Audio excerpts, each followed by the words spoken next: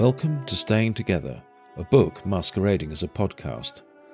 It tells the story of the Blagden family, my family, in the 1930s and 1940s.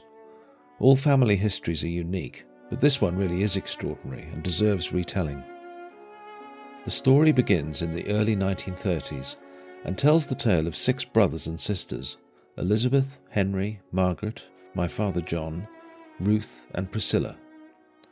The early years are spent in the rural idyll of Sussex in southern England, and this part of the story is a charming, if unremarkable, account of a somewhat eccentric upper-middle-class family living, relatively speaking, without a great deal of money, but with a great deal of resourcefulness and love.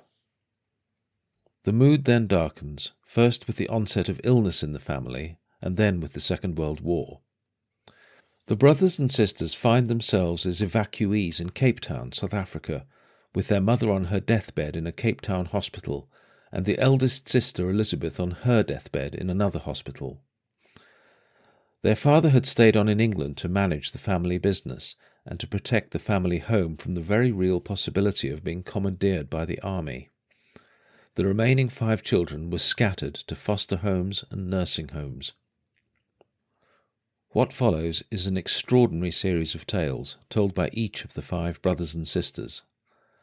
They eventually found themselves under one roof again, being cared for by a childless couple, Barbara and Muir Grieve. The Grieves loved and cared for these children as if they were their own, and play a central role in the story of the family coming back together and then staying together. My grandfather eventually managed to make it to South Africa, no easy task in the Second World War, but was too old to look after his children, and so they remained with the Grieves, with their father playing a somewhat peripheral role in the doings of the family. This story was originally self-published at great expense in 2007. The copyright belongs to all 5 of the brothers and sisters, but the real driving force behind the book's creation was my Aunt Priscilla, who conceived of the idea, chased up the other 4 for their contributions, and wrote the connecting narrative. Lord knows how she found the time. She was a prolific writer and editor, and devoted much of her life to social justice campaigning in apartheid South Africa. She died in 2017 of motor neuron disease and is sorely missed, not just by the family, but, it seems, by much of the community in the Eastern Cape. Why do I find this story so compelling, and why did I take the time to turn it into audio? Well, apart from the narrative itself, it answered 2 questions I've had since I was young.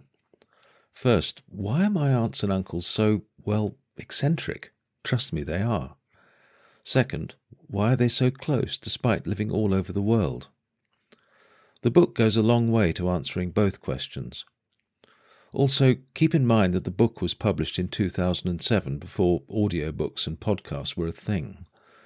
My hope is that by reissuing it in this format, it will take on a new life in the minds of numerous relatives, and also may be of interest to others. I will be publishing Part 1, which covers the early years in England, right away. Subsequent chapters will be published periodically as I record them. I'm recording this in December 2020, in the throes of the second wave of the coronavirus pandemic, so I've got more time on my hands than usual. Everything has been recorded at home using fairly rudimentary equipment, so please forgive any technical imperfections. Finally, to whom to dedicate these recordings? First, of course, to my Aunt Priscilla, without whom the book would never have happened. Secondly, to Henry, Margaret, Ruth, and my father John Blagden. They contributed so much to the book itself, and of course it is all about them. Finally, I want to dedicate this to my mother, Shirley Blagden.